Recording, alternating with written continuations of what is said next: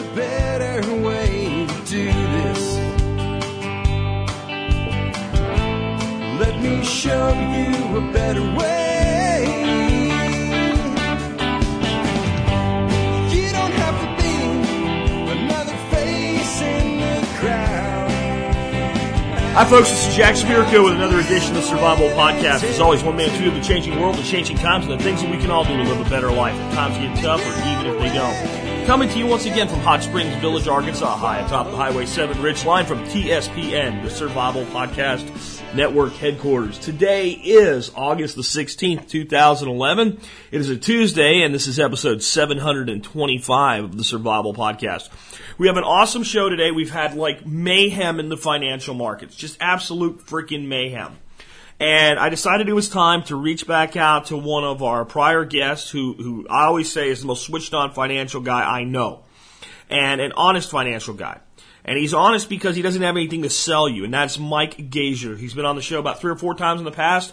We have him back on today. We're going to talk about all kinds of things. We're going to talk about the economic impact of the London riots. We're going to talk about the debt ceiling. We're going to talk about the current spending crisis. We're going to talk about all kinds of things, and Mike's going to make it cut and dry and honest for you.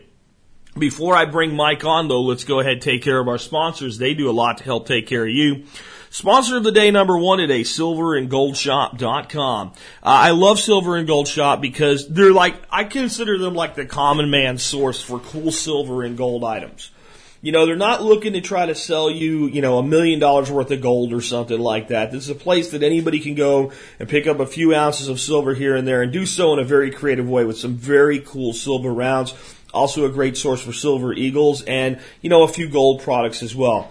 I believe silver and gold belong in your portfolio. I believe you're looking at maybe 5 to 10% of your net wealth. Right now, I'm going to be honest with you. Even though I'm advertising Silver and Gold Shop, I'm going to tell you, do not buy gold right now. I think gold is overpriced right now. I think silver is in a buy area right now, so maybe consider adding some silver. I wouldn't go out and buy $5,000 worth of silver tomorrow, but picking up a few rounds right now would be a great thing to do. Remember, we're also getting ready to go into that holiday season, right, where you're seeing, nieces and nephews and grandkids and godchildren and all that type of thing that you don't see throughout the rest of the year.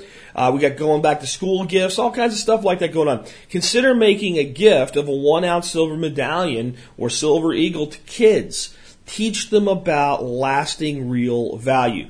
The big case I can make to you for silver is this. In 1935, if you had a silver quarter, you could buy a gallon of gasoline.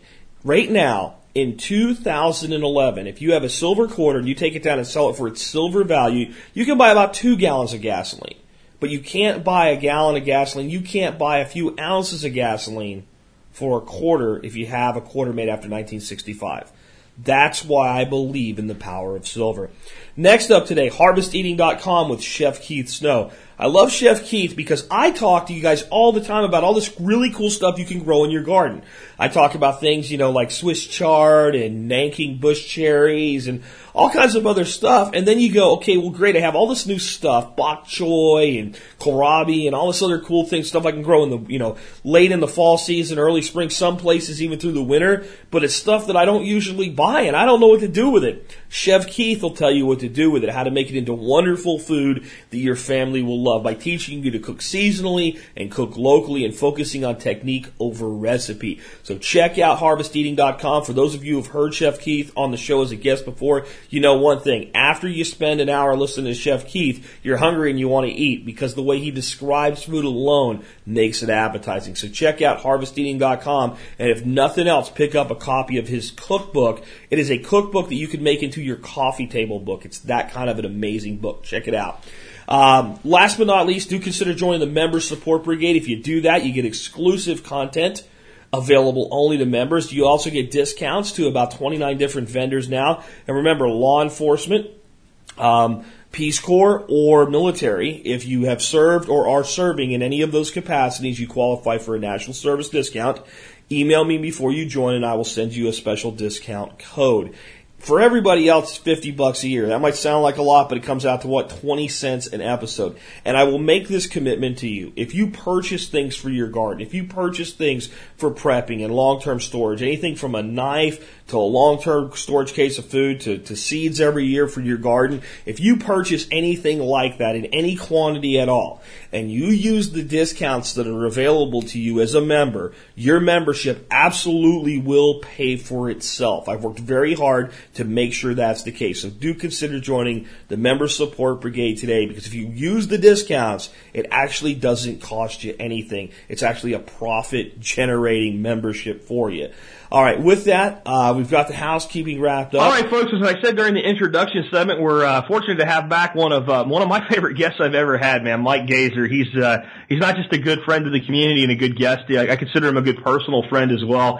He's what I consider to be the most switched-on guy out there in the financial industry, and what I really like about bringing him on as a guest is anybody else that I would bring on in this would be like, we'd be wrapping the show up and you'd be like ordering Mike's 20 ways to become a millionaire on the stock market overnight or something like that. Mike has nothing to sell you. He's just here to enlighten, educate, and inform. Hey, Mike, thanks for coming back to the Survival Podcast. Oh, Jack, I always love it, man. This is and there's never, I don't know when it was we spoke last, but I never could have imagined so much could happen in such a short time. Yeah, it's really actually shocking even me, some of the stuff that's going on. Some of it I'm like, it's par for the course. It's what I called back in 2008. And some of it I'm like, well, I didn't really expect this yet. And we have a ton to talk about today. I guess the big thing we should kick it off with is the recent debt ceiling debacle. And just your overall assessment on the games that were played up to it and what the eventual passing of the deal actually means, if anything. Well, passing of the deal means at least we got by that doomsday scenario, which that's how it was sold to the public. I was never that. It would not have been a great thing for us to default, in the form of a hissy fit. But as far as being catastrophic, I think every American knew one thing. If we missed any payments, that's all it was going to be, is missing some payments. And we would have, after a matter of a few days, everyone would have got their interest, everyone would have got their Social Security, everyone would have got their principal, and so on. What I guess to sum up the debt deal, I'm glad at least they're making a little bit of a stink. The truth of the matter is, though, the amount of that they are going to cut, which to a lot of Americans sounds like a lot, because I think the number is somewhere in the area of $2.5 trillion, which sounds like a lot. But that's the total savings. Well, I'm sorry I even said that out loud. They're not saving anything. They're not going to grow by as much as they wanted to grow. So they've actually shrunken the growth by $2.5 trillion, but even that's over a 10-year period, and almost none of those cuts are going to happen this year and hardly any next year. And the reason is, we know, because they're all up for election. So after this big grandstanding political nightmare on both sides of the aisle, they kick the can down the road. They're all looking to 2012. And even if this all comes to pass, it's not even going to be noticeable by most of the American public for a couple of years. So obviously it's very back-end loaded. Will it even be noticeable then? Because my understanding is kind of what you're saying here is that they didn't actually cut anything. To me, cut means we spent, let's say, in an individual department, $100 million this year. Next year, we're going to spend $90 million. That would be a $10 million cut. That's a cut. Right.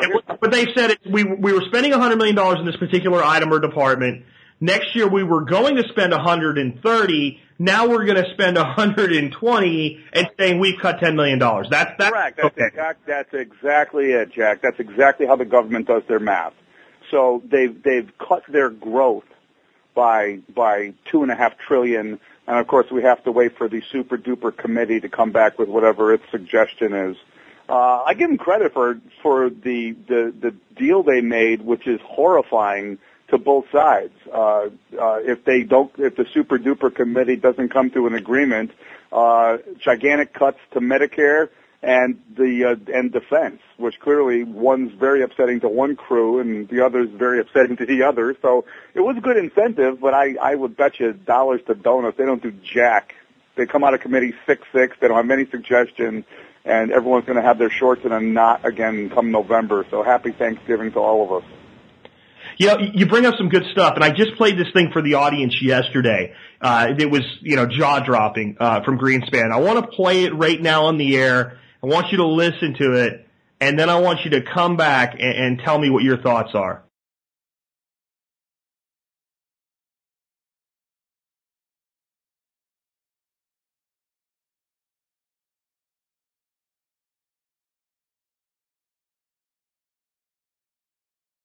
Are U.S. Treasury bonds still safe to invest in?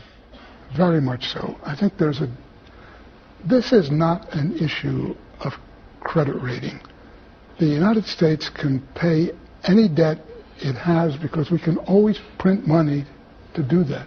So there is zero probability of default. I don't know. I didn't know what you were going to play, Jack, but I'm not surprised you played me that because I know your little thing for the Federal Reserve. But he ain't lying, and Bernanke would have said the same thing if Bernanke did interviews on Sunday morning television. But yeah, that's what I was saying about the government not defaulting. The government will not because they can make the money to pay the bills. And clearly this is what helped get gold above $1,800 for the first time. And he's dead serious. And Bernanke would give you the same answer and do the same thing. So that's what we have leading us. The truth is, I mean, for whatever you think of the Federal Reserve, they have desperately tried, and this sounds asinine to most Americans, they've desperately tried to get inflation going with all this borrowing, with all this printing of money. Because they so feared where we are going, which is probably into a deflationary cycle, and you and I have talked about it on the show before. Deflation is what we had in the Great Depression, and it's what Japan has had for damn near 20 years. Deflation is an economist's nightmare because it's a death spiral that you can almost do nothing about. That's what the Federal Reserve's announcement was last Tuesday when the market, oddly enough, the stock market rallied 400 and something points. In essence, now they put it much more politely and politically correct, but the Federal Reserve's announcement was simply, as far as the economy is concerned, we're screwed. We can't even do nothing about it no more. So we'll commit to keeping rates effectively at zero for a couple of years, but as far as anything else, you guys are on your own now finally. So stock market, bond market, gold, oil, figure out what you're going to do about it, but don't count on us helping anymore because we don't seem to be able to. So do you believe there will not be a QE3? I don't think there's going to be because all the gains in certain assets that were gained during QE1 and 2 are pretty much wiped out in the last 2 weeks. So, no, I don't think so. You know, when Bernanke said let me ask you this, when Bernanke said there wouldn't be one, another thing that came out when he said that was just like, really? He said he didn't understand why the first two didn't work. Thoughts? Well, that's troubling when you're $2 trillion in and it didn't work. That's why the $1 trillion in stimulus that did jack. And it's a lot of money to spend. Like, oh, well, geez, we screwed that one up too. They might do a QE 2.5, which they sort of have already been doing, which a lot of what they hold, almost $1.5 trillion of it is mortgage-backed securities, Fannie Mae and Freddie Mac mortgage-backed securities, which are people's mortgages in these things. And what they have been doing is not committing new money, but as they get principal and interest on those securities, they've been using them to continue to buy more. So I don't know if that's sort of, like I said, QE 2.5, but it's sort of nickel and dime stuff compared to what they've been doing. So they've acquired the debt. Right. They're collecting interest on the debt and reinvesting the interest. Correct. And principal, remember. These are people's mortgage payments. Yeah. So, I got you. So it's like a QE light. Gotcha. Now, one of the things I've been really paying very close attention to, and I think this is, personally for me, this is my hot button watch that I think sends us off the precipice into the second side, the real double dip, because we haven't seen it yet, is municipal defaults. And there's a few starting, like Pontiac, Michigan, Central Falls, Rhode Island. These are little hamlets that are starting to go over. But like I just read a report, actually wrote an article about this. Harrisburg, Pennsylvania has been on the edge of bankruptcy and basically telling their creditors, look, if you work with us, we won't go into bankruptcy. But if you don't work with us, we're going to go into bankruptcy. Then the state came in under Rendell and said, hey, look, if you guys keep doing this, or if you actually go bankrupt, we're going to go ahead and take away your state aid. Now, you can do it in 2012, late 2012, shockingly enough, but you aren't going to be doing it right now, which may actually send them over the edge, because at least with the threat, the creditor had an incentive to work with them. Now the state's removed the threat and actually made the situation worse. Right. But that's a big city. Not a huge city, but a big city compared to Central Falls, Rhode Island. Jefferson County, Alabama, the biggest county in Alabama, is considering weighing the odds for bankruptcy over not being able to pay their sewer bond. So it's starting to happen, and I see a wave of it coming later on. I mean, do you agree with me that this is a concern? Am I going too far when I say it is the catalyst that will send us into, the second side of this thing? Catalyst, I'm not sure. Is it going to happen? Yes, you're right. It's happening already. Actually, Los Angeles found some funding. Los Angeles was going to be officially out of money come June, and they found some interim kicking the can down the road funding. But see, there's too many things going here. And what's interesting, because I was reading a lot today, because the European situation seems to keep leaking oil. And the European Monetary Union, as an economy altogether, is a little bit bigger than our economy, and they're having a lot of problems. And then you get to like our national debt ceiling, budget problem. Then you roll it down to a municipal level. Municipalities at least have to be more businesslike, in as much as they can't print money, like our friend Greenspan mentioned. But I mean, catalyst, God, I mean, I think the biggest catalyst right now is Americans are just depressed. I mean, the stock market, 9.2% unemployment, 400,000 Americans every week file a new claim for unemployment. I mean, no one is going to be on the drunken spending spree we're all on 5, 6, 7 years ago. Not all of us, especially I got to remember who I'm talking to here. But the consumers have pulled in their guns. That's why corporations are sitting on $2 trillion in cash. And politicians wring their hands about like, why aren't they spending? But of course they're not spending. Why? See, if the government would have acted like they did when these businesses saw the economy get bad, you go right to self-preservation mode. What do? You cut budgets. You get rid of people. You cut your expenses. You get conservative. What's the government do? No, let's go more in debt. Let's go trillions further in debt for these shovel-ready projects. It's nonsense. And I don't think these corporations, it'd be great if they spent that money since consumers aren't. But for what? To buy equipment and build factories to make stuff that people ain't buying. That's not how you're supposed to run a business. That's why it's called business. Well, and the government could learn a lot by watching how they reacted. Well, and the solution then is we'll tax them, which just doesn't do any good because you just get the government to spend it, and we've seen that doesn't work, even though Bernanke's confused as to why.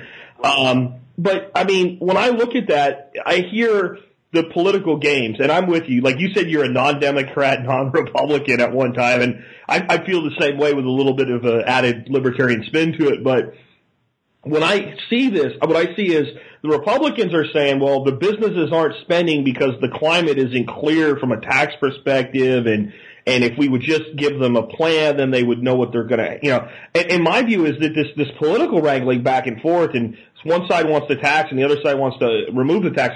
This is not why a business is not spending. I've run businesses, you've run businesses. We don't sit around and go, I'm not going to invest in this because they might tax it. No, exactly. Right? Because that's bullcrap. We make the profit and we'll divest the expense any way we can and pay as little as possible. That's how a business thinks. The reason the businesses aren't investing right now is really because of what you said. We invest as a business person in a product line when we know we can sell it for a profit, not because we have the cash. Right. And but that's a completely foreign concept. Shareholders and owners of businesses demand to see a return on this investment.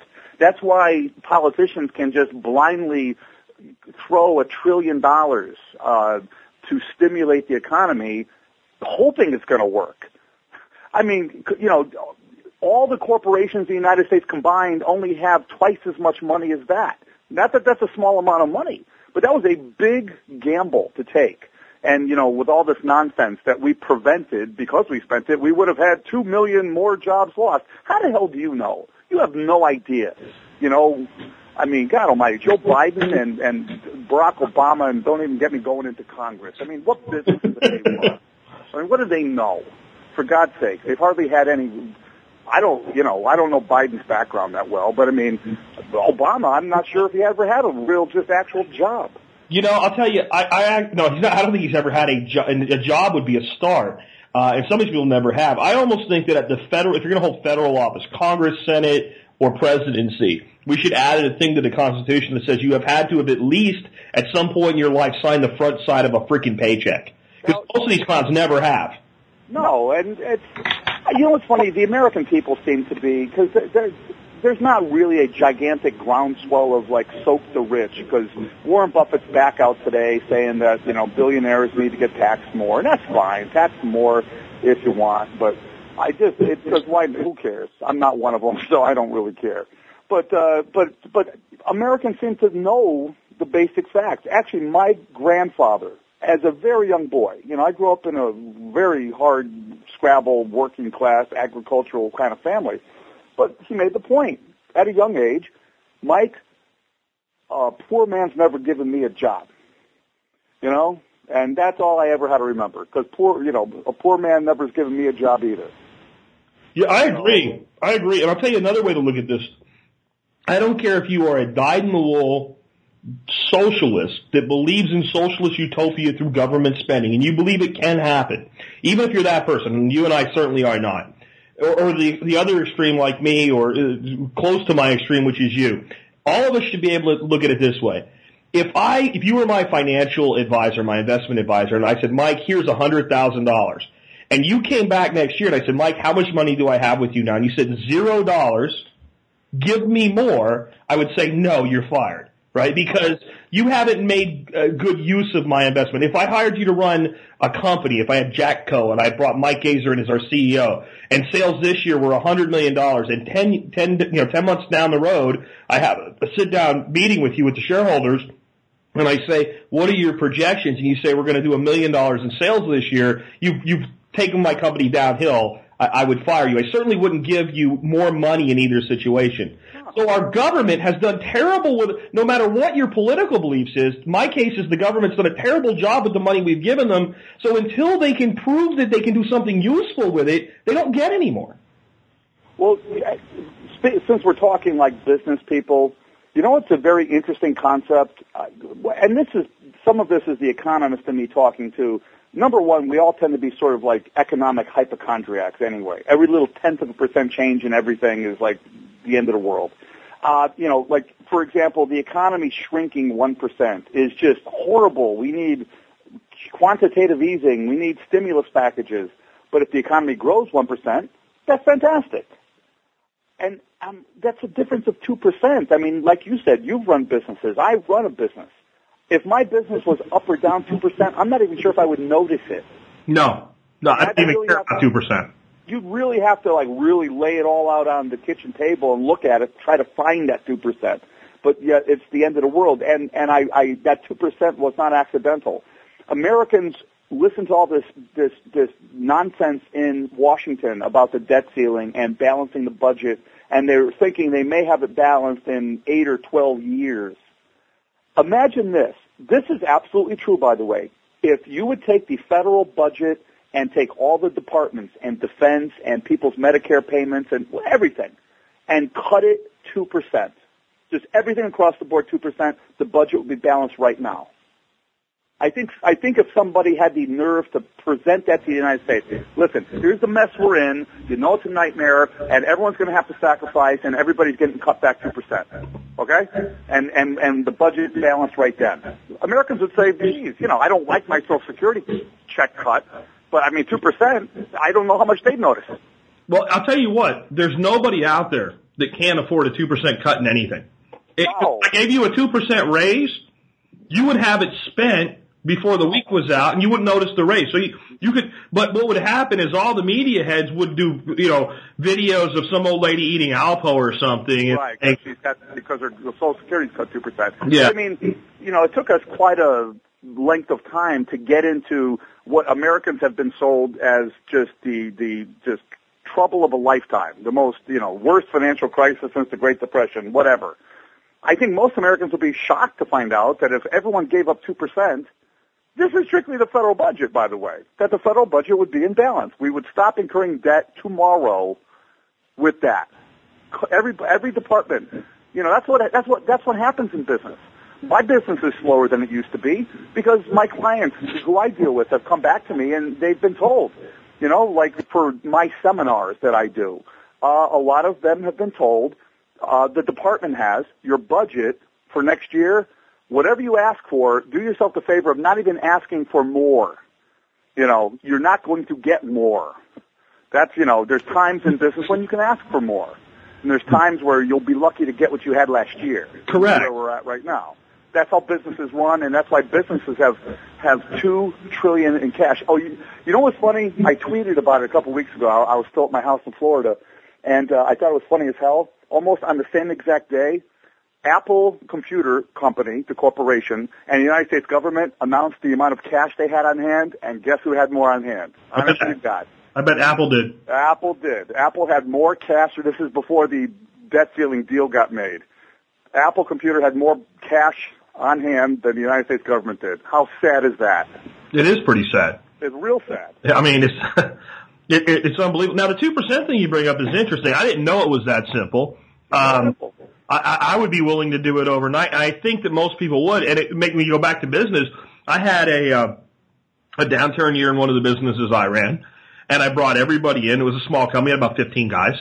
And I said, okay, I got 2 options for you to get through this period of time. I'll give you option A, and you tell me if you want it. If not, I'll give you option B. So they said, okay, we'll give it to you. I said, okay, option A is everybody here takes a 10% cut in their salary until we get through this cash flow shortage, and when we as soon as we can, we'll reinstate your 10%. Does anybody want that option? Everybody said no. Every single head shook no. I said, well, option B is I pick 2 of you to fire right now.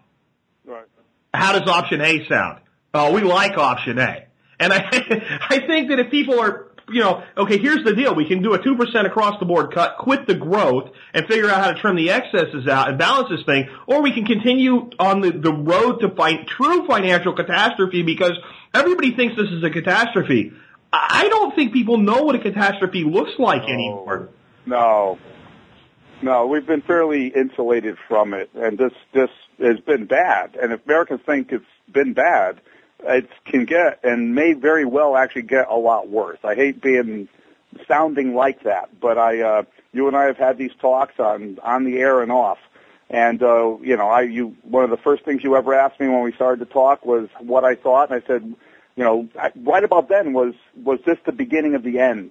There was a question like that, and I think my answer was, I don't think it's the end of the beginning, and I don't think it's the end of the beginning yet.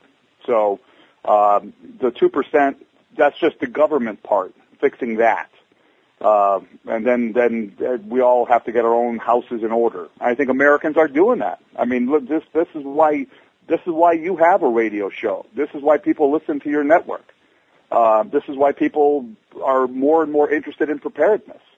Americans know the deal. The politicians, they're just, selling us a bill of goods, and I can't believe as many Americans are buying it as they are, because we all know the truth. I just can't believe there's not a one out there that's just laying it out for us, Well, Ron Paul. I know you differ with him on the gold standard issue, and I do to a degree as well. But overall, if you gave that guy the reins of the economy tomorrow, he'd be willing to cut it 2%. Do I agree with everything that comes out of his mouth as genius? No, but I would have taken him over damn near almost anybody else you could offer me. Well, I could have voted for him. That's the big thing. I haven't had anybody else I could vote for the last 20 years. It was always voting against the other guy. Well, there's a lot of that, which is sad too. I think Americans will take the news if somebody's willing. Like Chris Christie, I could picture him. He absolutely doesn't seem like he's going to run. I would like to see him run. He's saying, look, you're getting 2%. If you don't like it, screw off. I mean, right. Yeah, what the hell? Right. What the hell's your answer? That's what he would want to know. And the thing about my 2% cutting thing See, that's really cutting. That's your kind of cutting. Yeah, that's not their, because this plan they have, they're supposed to cut 1% a year, but they're only cutting 1% of growth. You're saying block the spending here and cut 2% back. Correct. Whatever you had budgeted for last year, this year you're getting 2% less than that. So, and do what you want to do. You want to do what Jack would have done. Everyone can cut their pay 2%, or I'm laying off 2% of all of you. You know, whatever. Yeah, it's your choice. We can do it one way or the other, but we're going to do it. And I think that people could swallow it. And I don't think there's one old lady that will be pushed from ramen noodles to Alpo because of a 2% cut. No. I'll tell you it will happen, but it's not going to happen. No, and, you know, the news is going to be at, you know, Yellowstone, the show the Boy Scout troop getting ripped out of their tents because of the 2% cut. And it's just how... You just wonder how they get away with this shit at this point. Do people believe this stuff? And at 2%, I'm a little stuck on that. You like that, don't you? Well, it's hard for me to believe it's that easy, but if it was anybody else, I'd be questioning the number. Well, Yeah. I believe the number. Well, do you want another scary number? Because I like just breaking down all the complexity. Because there's, you know, there's a lot of nuance, but that 2% thing is for real. And secondarily, a lot of Americans would be mortified at the prospect. The U.S. government is on autopilot to grow at 8% a year. That's what government spending has been growing for quite a long time and is scheduled to grow at that rate for as far as the eye can see. I dare you, Jack, to tell me the last time the economy grew 8%. It hasn't. Of course it hasn't. China did, like 2 years in a row, but they got 1 billion people. They're doing something right because they seem to have money to lend to us, you know. But that's a whole other show. Oh, here's the thing I wanted to ask you about. Now we brought China up. I don't know if you heard about this or not. The Chinese are in Idaho right now negotiating with a county government. They want to buy a 50 square mile piece of Idaho and create a self-sustaining community there and call it an economic free zone to enable and enhance trade with America by having a presence in America. 50 square miles. Well, have you heard about this? I have not. Where'd you find out? Oh, it's going around kind of the blogosphere and stuff, but it's confirmed. It's right out of the county government there that they think it's a pretty good idea because it'll bring jobs and economic stuff. But I mean, I just couldn't see this happen. If you think about 1980, anybody that wanted to do this, they would have been on trial for treason. Right. And it really is like creating a little island of communist China in North America. Well, I mean, what's the premise? Is this sort of along the same sort of lines as the like the Indian reservations deal with the casinos and whatnot? Where it's sort of. It's more think about it as a reverse Hong Kong. Okay. You know what I mean? I mean that's the way. There's only so much information about this shit, but that's how pretty much I see it. You know how Hong Kong used to be, where the English basically controlled it, and it was its own little center, and it operated both in and outside of China. But there was a sovereignty to Hong Kong at that point. So this little place would have its almost like you said, like an Indian reservation kind of sovereignty, and the Chinese would basically run this because they would own it. Yeah, except that it's in the United States, and the United States government still has precedent over Idaho or any county. I mean, it's still the United States of America, and you know this. I mean, we might be at this point getting into like, you know, diplomatic immunity or some nonsense. I'm not sure on that. My concern is that if they do this and they're talking about building a lot more than one of these things. Right. That eventually if the economy gets bad enough, we'll have Americans lining up outside of those places to get jobs. Yeah. You know? And, if you want to get somebody into a jail cell, make the hallway really nasty and they'll run into the cell. You know, good metaphor there. Well, I was reading a very interesting article, which I was sort of unaware of this. The guy's last name is Thiel. He was one of the he's God Almighty, Peter Thiel, I think is his name. He was the sort of angel investor that he shows up in the movie Social Network. He gave $500,000 to the Facebook kid, and he's been a big investor in a lot of like startup tech. But he is just as libertarian. You'd like the guy, but he's worth well over $1 billion, and he has been really helping to finance with some other people this whole concept of building offshore, like like sovereign nation in international waters, building off the premise of like oil rigs. They pretty much have the technology. So like Sealand. Remember Sealand? They built in the North Sea up there by England, and the guy said it's an independent nation. They're doing this on maps now? Yeah, that's what they're talking about. Oh, I got to get me one of them. Jacksville, man. Yeah, well, they've got the technology. They're even working on funding to at least start out with communities that can support 240 people living there. I mean, it's fucking big. It's like you're just marrying up a bunch of like oil rig types. Yeah. Look, interconnecting them or whatever. Peter Thiel, Thiel. You'll find it probably. I'm gonna have to look that up. That might be the last bastion of freedom, man. That's exactly what they're thinking. They don't have to answer to nobody. There's no taxes, and with information flowing through across satellites and whatnot. What do you need to be there for? Interesting. Yeah, it is. So let's say that the average person's not going to be moving to an oil rig, though. I mean, what do you think people need to be doing for themselves right now? Not just with their money, like with their lives. Because I still talk to people that are like, well, my wife lost her job, but my job's secure, my job's safe. Because they work for a county or they work for a company that's rode through this or whatever. I don't feel like anybody's safe right now. I feel like it's a very, very dangerous word. I don't. What's funny about Wall Street guys is you'd be very surprised if you're ever in Manhattan. You go into even a Rolls Royce or Ferrari dealer and ask the salesperson how many people use financing, and they'll look at you like you're out of your mind. Because Wall Street guys have forever known that there's nothing that's certain. The CEO, nobody's safe. The CEOs could be the first ones out. If things start to go down. So. Wall Street did that to me too. It's just like you don't believe in absolute anything. And as far as what to do, I'm trying myself. Lightening the debt load, then having no debt to anybody is hard to do in this day and age, especially But as far as where to invest, man, I can't even tell you because I think I've said this to you every time I've ever appeared. I've never in my entire life of watching this stuff seen so many different ways you could still get your kneecaps broken. I mean, the stock market's still somewhere near 12,000. You could get blown up. Actually, I'm checking it as we speak. I think it's 11,400-ish. That's where it was this morning when I checked it right now for that area. I don't think anybody would be shocked if it were to get to the 9,000s in the next month or two or three. Oil's $85, $87. I don't think anyone would be shocked if it could go to 60. I mean, gold was 1,200 not long ago. It was 1,800 a week ago. Yeah. Yeah, I definitely got the no-buy call out on gold. I put that out yesterday. I was like, if you want to buy gold, this is not the time to buy gold. I had a guy yesterday, he asked, should I buy gold or platinum right now? And my answer was neither. I do think there'll be a gold opportunity in the future, but right now is not it. I'm not, and one thing I can tell everyone listening from 30 years of watching it, like, for a living, the markets can be very mean, cruel, and like cash is paying nothing. Actually, a little over a week ago, did you hear this? Bank of New York Mellon, actually, for clients wanting to deposit large amounts of cash, Bank of New York Mellon is going to charge you to keep the money there.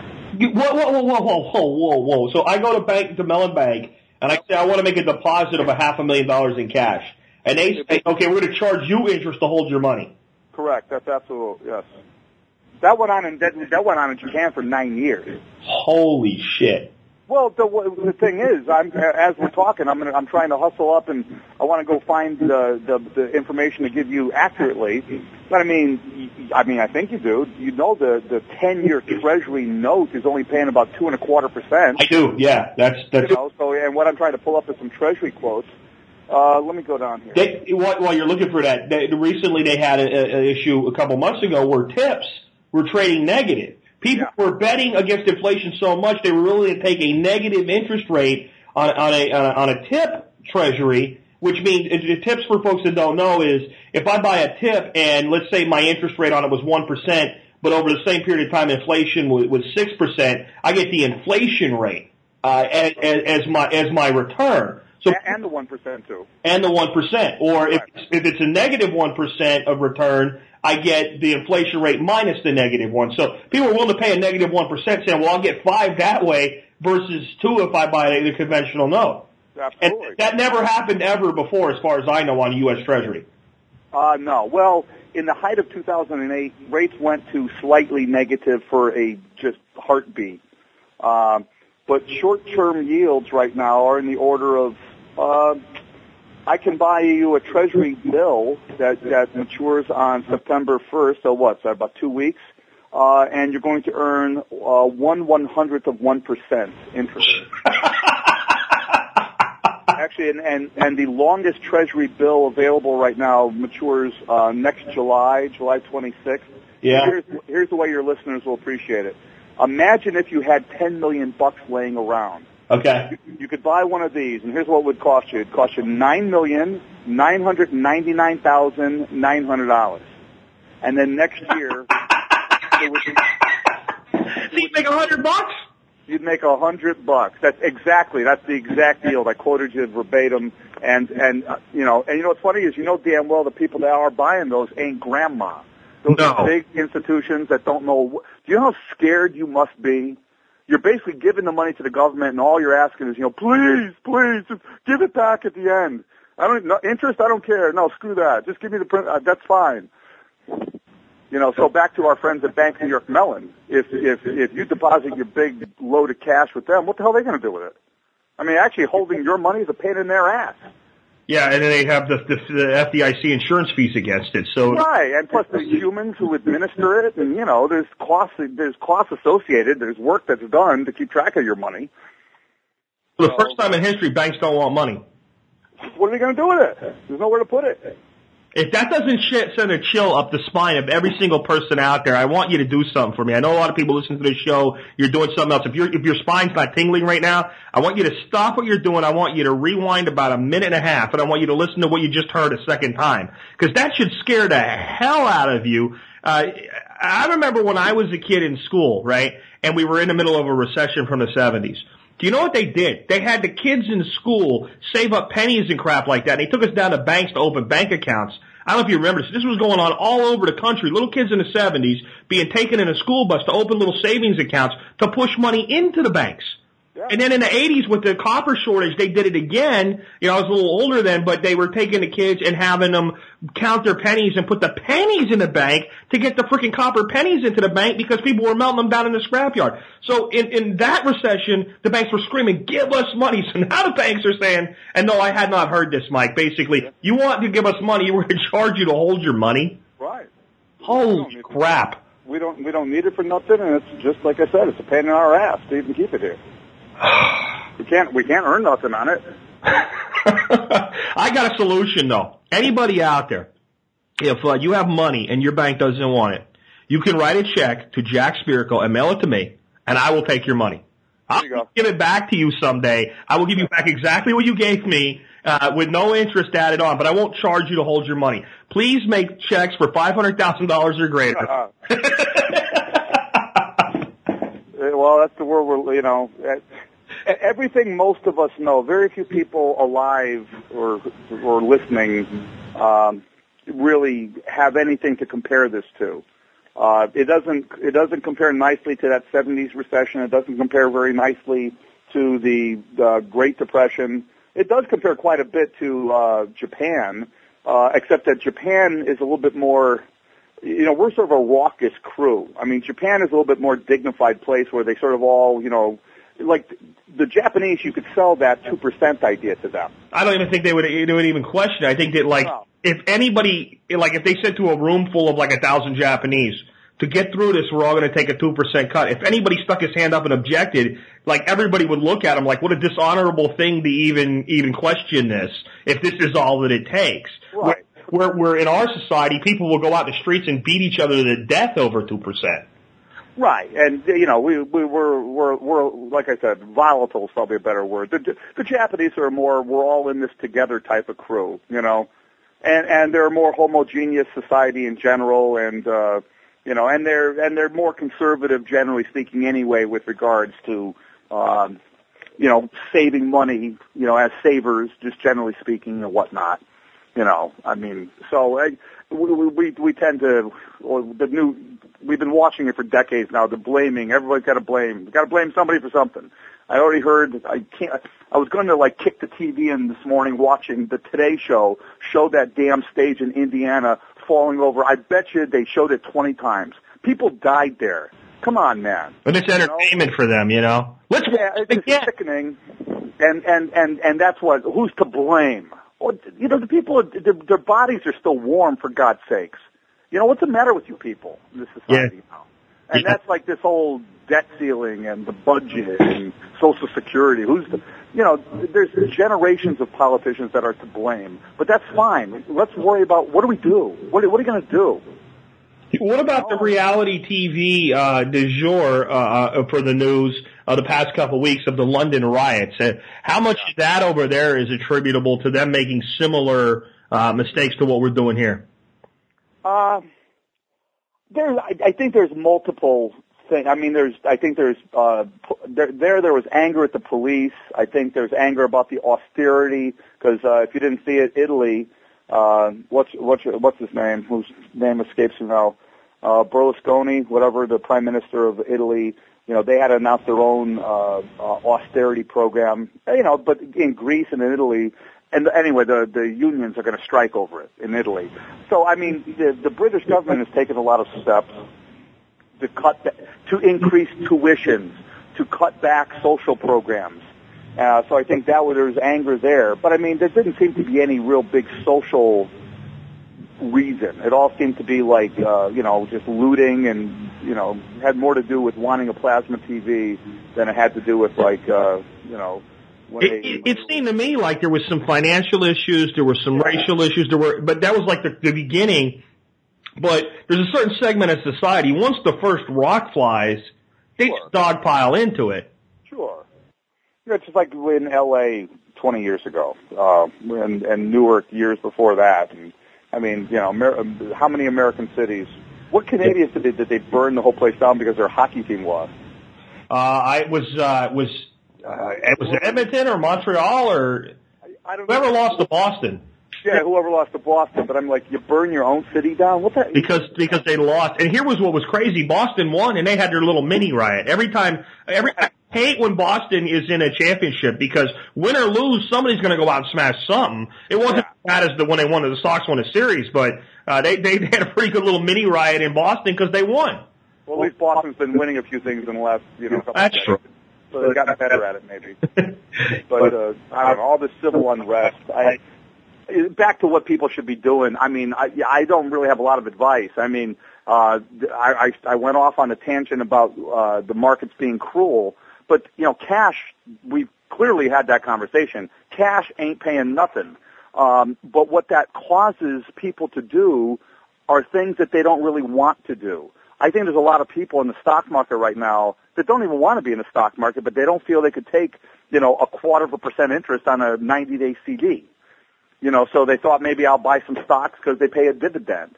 So they're not really, you can still get really crushed. I'm hearing so much about another 15 or 20% decline in residential real estate values by people that have been denying it. I've been talking like that for a couple of years, but, now more mainstream types are coming around to what I've been saying. And commercial real estate could be a nightmare. I think it's highly sensitive on that right now anyway for your geography. Like, I sold my place in Texas. I sold it in 3 days. I got the full offer price, but I'm also in an area where there's been a lot of money circulating in the local economy from the Barnett Shale gas drilling, and I think that's helped the local economy. But that only lasts so long, and now everybody got their big bonus check and spent it, and now that gas is in the tank, like royalty checks are like $12, $13, something like that for most people. So that was a short-term injection, Right. And I mean, I only know this. I was just down. No, I didn't know if I talked to you. I was down in Austin a couple of weeks ago, and God Almighty, is it hot. I don't know how the hell you live down there. Good God Almighty. I mean, like 105 degrees hot. But of course, I got Rick Perry inundated because, of course, the build up to his, eventual announcement. Which is it official? Did he announce that he's doing? Or I don't know if he did. I think Yeah, he did. He's officially in, and even though he wasn't in the straw poll thing in Iowa, just the write-ins alone knocked Pawlenty out. Pawlenty conceded the. Yeah, that I saw. Yeah. And I'm going to tell you something here. This is honest to God. You can go back and listen. A month before Barack Obama got elected, I came out and I said the guy's going to be a complete catastrophe. Rick Perry's sitting down there waiting for it. He stayed out this time because he's waiting for next time because there's no way a Republican's going to get in this time. No. And that Rick Perry was your next president. I said that in September of 2008. I still think it's true today. I am not happy about it. I don't. You like the guy? I do not like the guy at all. The guy is a Teflon coated sleazebag, and that's why he's going to be your next president. He appeals to the Tea Party and to the mainstream GOP. That alone right there tells you something's wrong.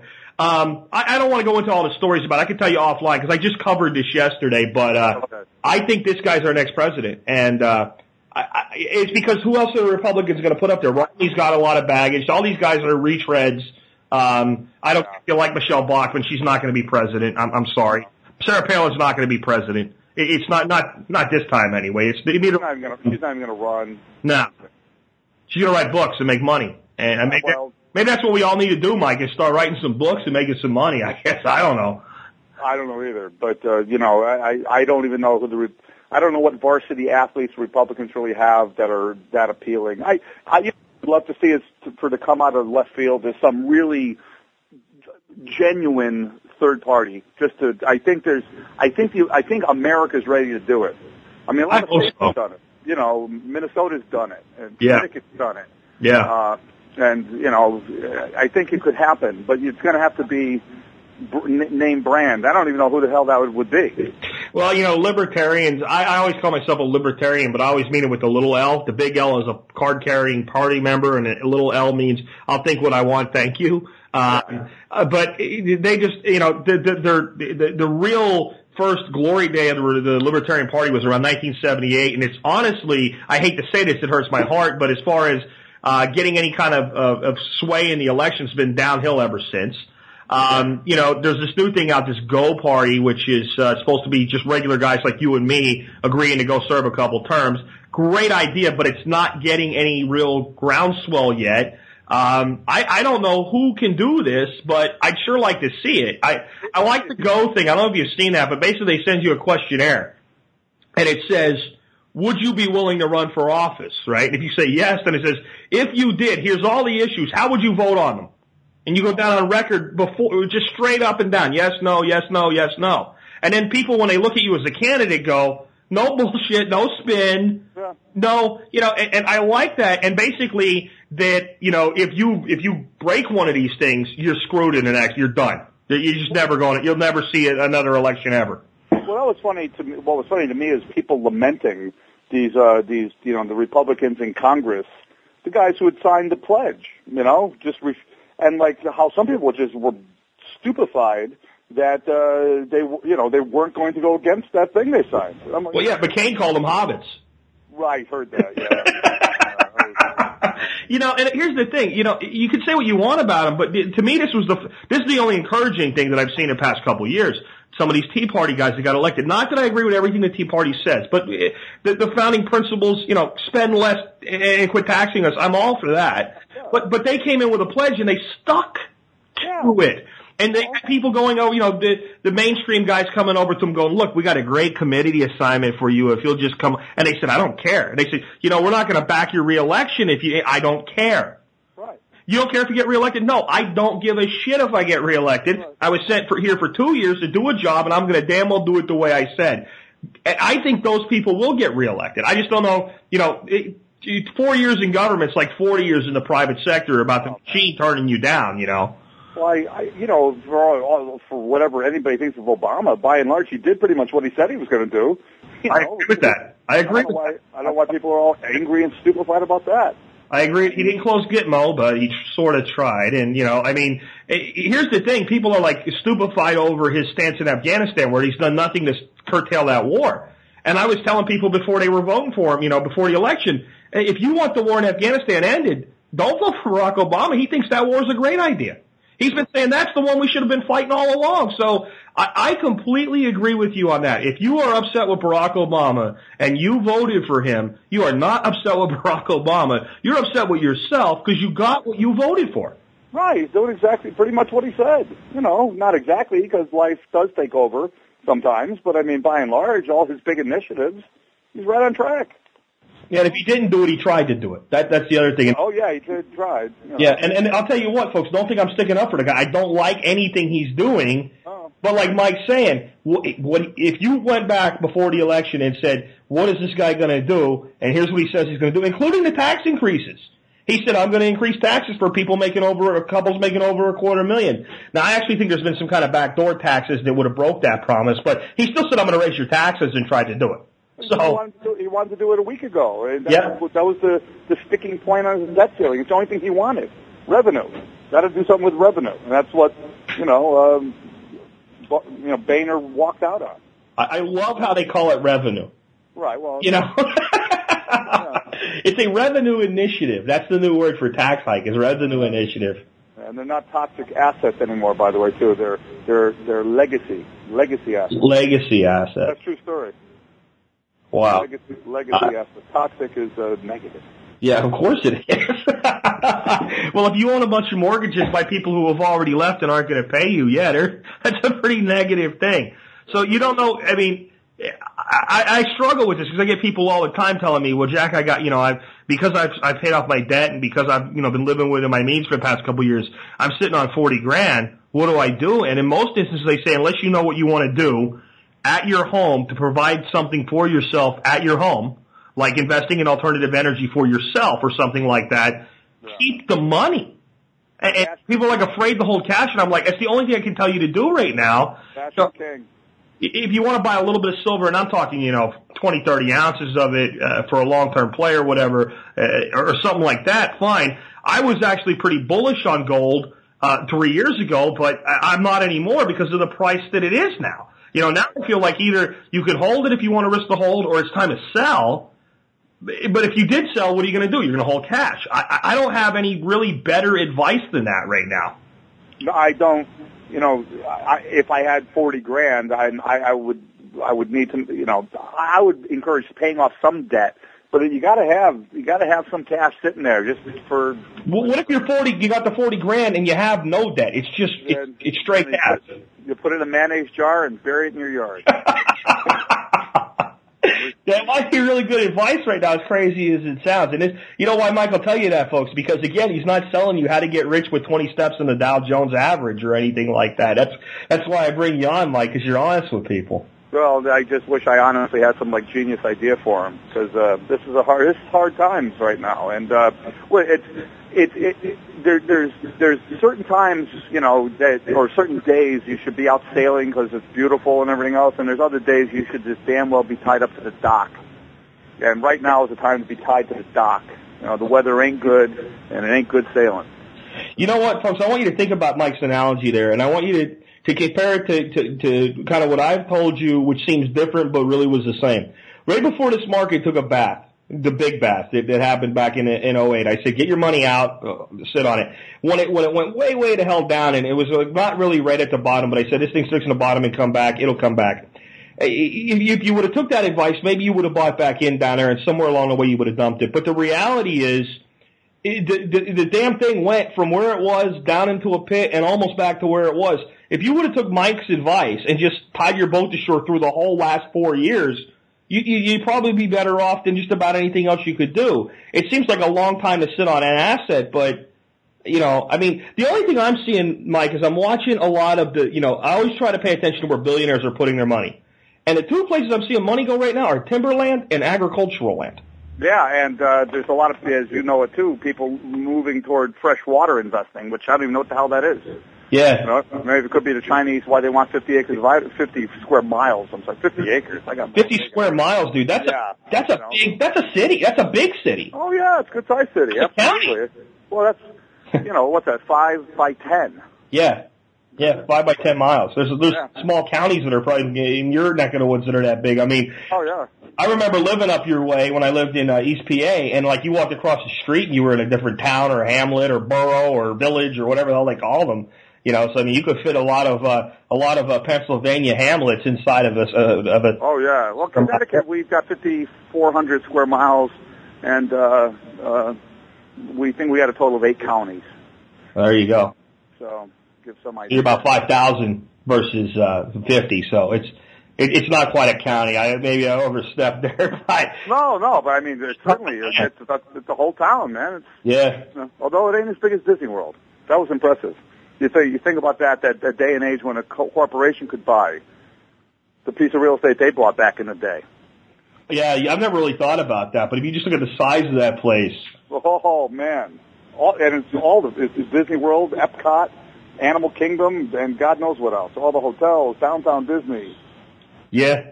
I guess the other one that you can think of, and you think back in the day when people could actually own a huge piece of land, is the King Ranch in Texas. Oh, yeah, well. It's half of King County. Yeah. How much does Ted Turner own? He still owns a ton. I'm not sure. Yeah, I mean, millions of acres. Yeah. So I mean, that's been my one, and this is the way I look at it, right? It's fine to say that, what's his name, Jim Rogers is buying agricultural land. But my listeners don't have, $500 million in their billfold to peel off and buy, 10,000 acres of Iowa farmland. So my belief has been, we'll emulate that on a smaller scale. Get yourself 2 to 4 acres paid for land. Turn it into your own homestead. Make it productive. Be as self-sufficient as you can. And that's a better use for 40 or 50 grand right now. And it's way doable with 40 or 50 grand right now. Oh, easily, yeah. You could buy freaking 20 acres with that easy in a lot of parts of even upstate New York. I'm certain in all sorts of Pennsylvania. Never mind. Yeah. You get more and more rural. And then, timberland, there's actually quite a bit of timberland for sale right now, small tracts, 20, 30 acres. And I've been looking into it. One of the terms in timberland ownership, if you are holding it to indeed harvest the timber, is called letting it sit on the stump, which basically means, if I don't want to cut this year, right, and I don't need to cut this year because the timber prices are down, I can wait till they come up. And while I'm doing that, my yield is increasing at the same time. Right, exactly. So is that mentality? I mean, if that's the mentality of the big money, does that tell us something individually that that's like some kind of a commodity-based future in the currency world? Do you see anything like that? Not necessarily gold back, but maybe a basket currency or something? No, I doubt it. I mean, the euro's not going to make it. It's going to die. I'm completely with you on that, and that throws a kink in the whole Amero idea. If the euro fails, that regional currency thing takes a big one in the chin. Yeah, and so and moving off the dollar as the sort of reserve currency, I mean, to what? I mean, as much of a basket case as we think we are, I always encourage somebody to show me who's a lot better off.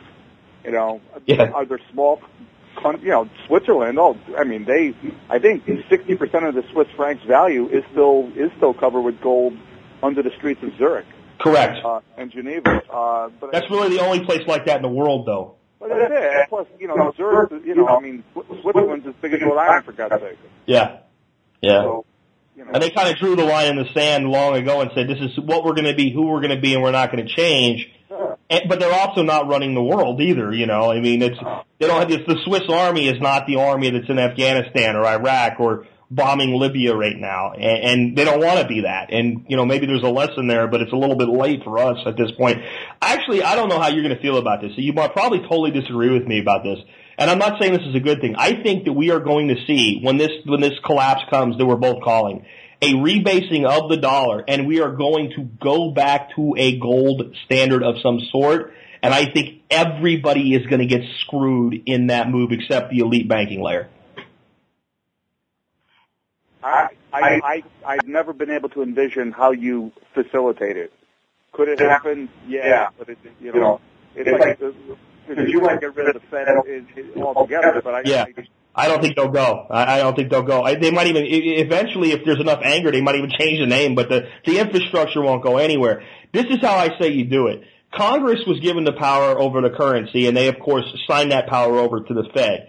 which means the Fed has any power that the Congress would have constitutionally because Congress gave it to them. Which, whether people think the Fed's constitutional or not, I'm sorry to say it most certainly is. If I give you a power, then you intend to have the power to give that power to somebody else. So they did that. Now, with the line in the Constitution, it says to set the weights and measures, right? So that means you can set any correlation you want. So what you do is you say, okay, we're going to go back to a gold standard, gold backing on some level, but then you set the measure to, basically $5,000 against an ounce of gold. Or $10,000 an ounce of gold. And you screw everybody when you do that, except the people that make the money in the first place and create the money. For them, life goes on and they just suck more value into their new money creation. Right. So that's what I see happening. And like I say, if you hold gold or hold silver and that happens, you maybe you mitigate a little bit, but it's not gonna make you a big profit. And if you're holding cash, you're gonna get screwed when that happens because we're gonna, unless the rest of the world does it exactly in consort with us, we'll lose the advantage, our currency strength against some other nations. But that's what I see happening because, Mike, it's what they did in the 1800s. It's exactly what we went away and back to gold 4 times in the 1800s. And they did it the same way every time. It looked different, but in the end it was just simply a hidden inflation spike at each maneuver. And like I said, I'm not even against the idea. I just don't. I would love it. They can't seem to get the simplest things done. No. The budget thing. They're going to shut the government down, and the concession that was arrived at was $30 billion, which is a rounding error. The $2.5 trillion over 10 years. It's stupid. Yeah. So I mean, you're talking like they could have cut more than that with one bomber. If they would have just said we're going to build one less bomber, they could have cut more than that. Oh yeah, exactly. That's true. Yeah. Because it's not just the cost of the bomber, it's everything that goes on from the beginning of that process to the end. Everybody that touches anything, they probably could have cut one bomber and one sub and they would have come out way ahead. Well, like I said, we need a whole new batch of politicians before we start any sort of movement toward dramatic change like that. Well, why don't we put Mike Gaisor for Connecticut senator? No chance. I get the same answer I do. People say I should run for office, and I'm like, I've got 725 reasons that they won't elect me, and they say, well, what are those? And it's like episode 1, episode 2, episode 3. The sound bites that would come out if I ran for office today would be. I've been in politics. I've held elective office. I run for statewide office in Connecticut, actually. Wow. And I didn't like it. No, I ran for the Texas State House as a libertarian back in 2004, I think it was. I got like 13% of the vote in a very heavily weighted Republican district. But, I mean, the dirty politics played as soon as I got over 1% in polling was just flabbergasted me. I was, false reports filed with the Election Commission about fundraising, which I didn't do any fundraising. Right? And the mess that it caused, and I was like, this is for a Texas State House position with a salary of $880 a month. Right. So what would they do to a person running for the U.S. Senate or the U.S. House? It's got to be one of the dirtiest things in the world, and that's a shame because the good people decide, just like you and I say, no, I don't want anything to do with that.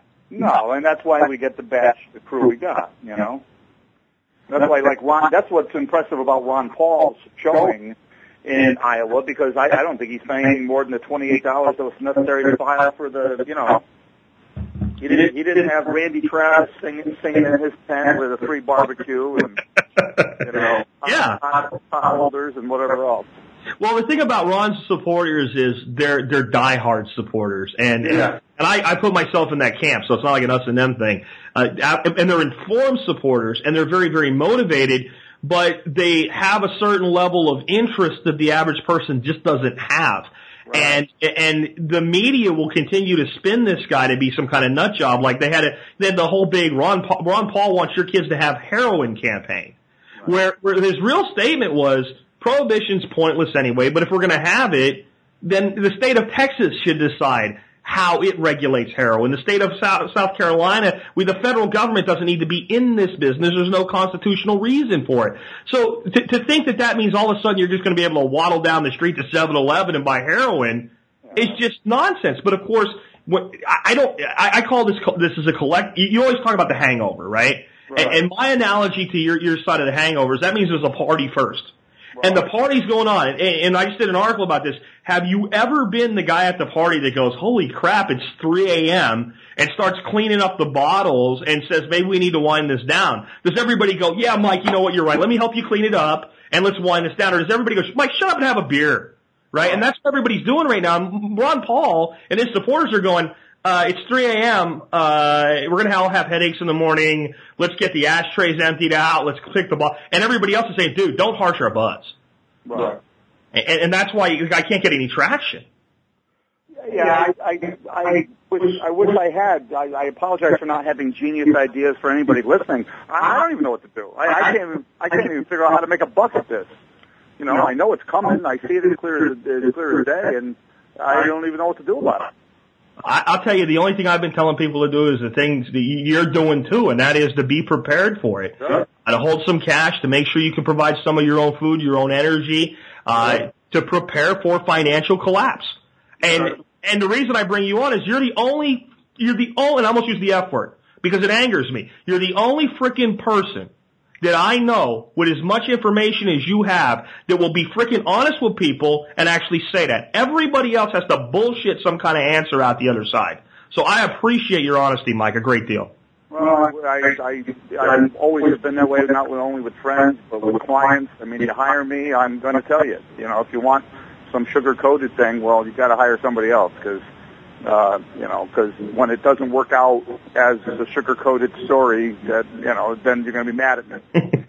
So just if you don't, it's not fun to hear. Yeah. I think I've told you there's a show in London, which is I think how you found me. That nickname I got on that show. Prince of Darkness.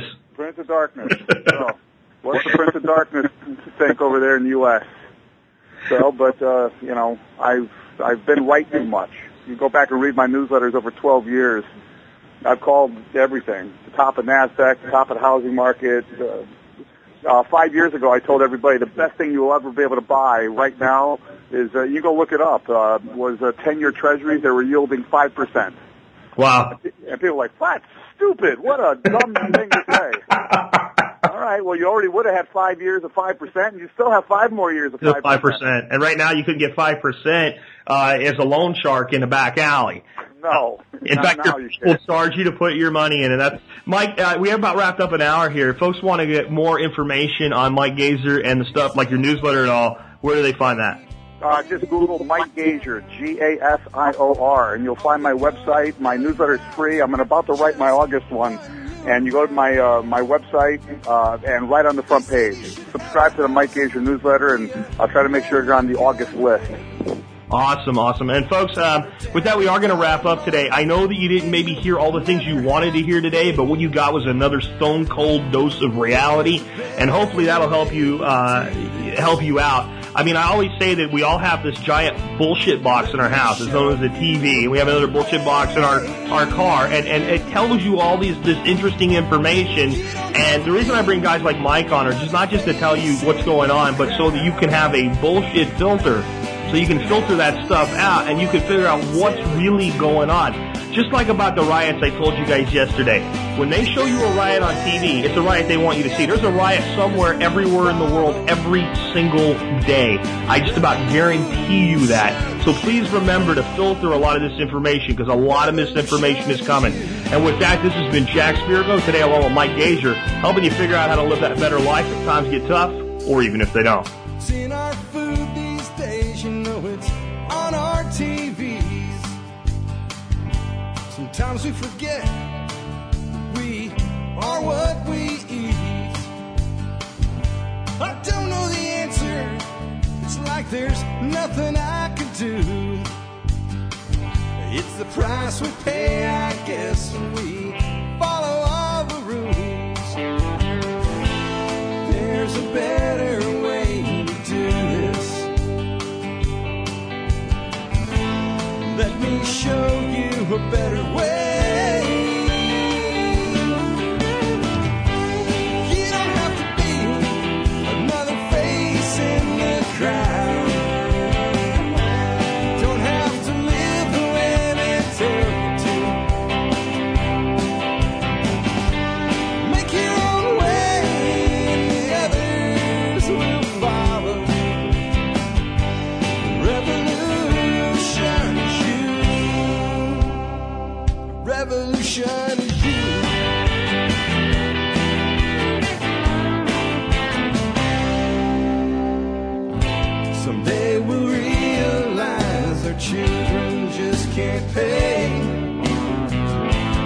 Nobody up there cares. They're living for today.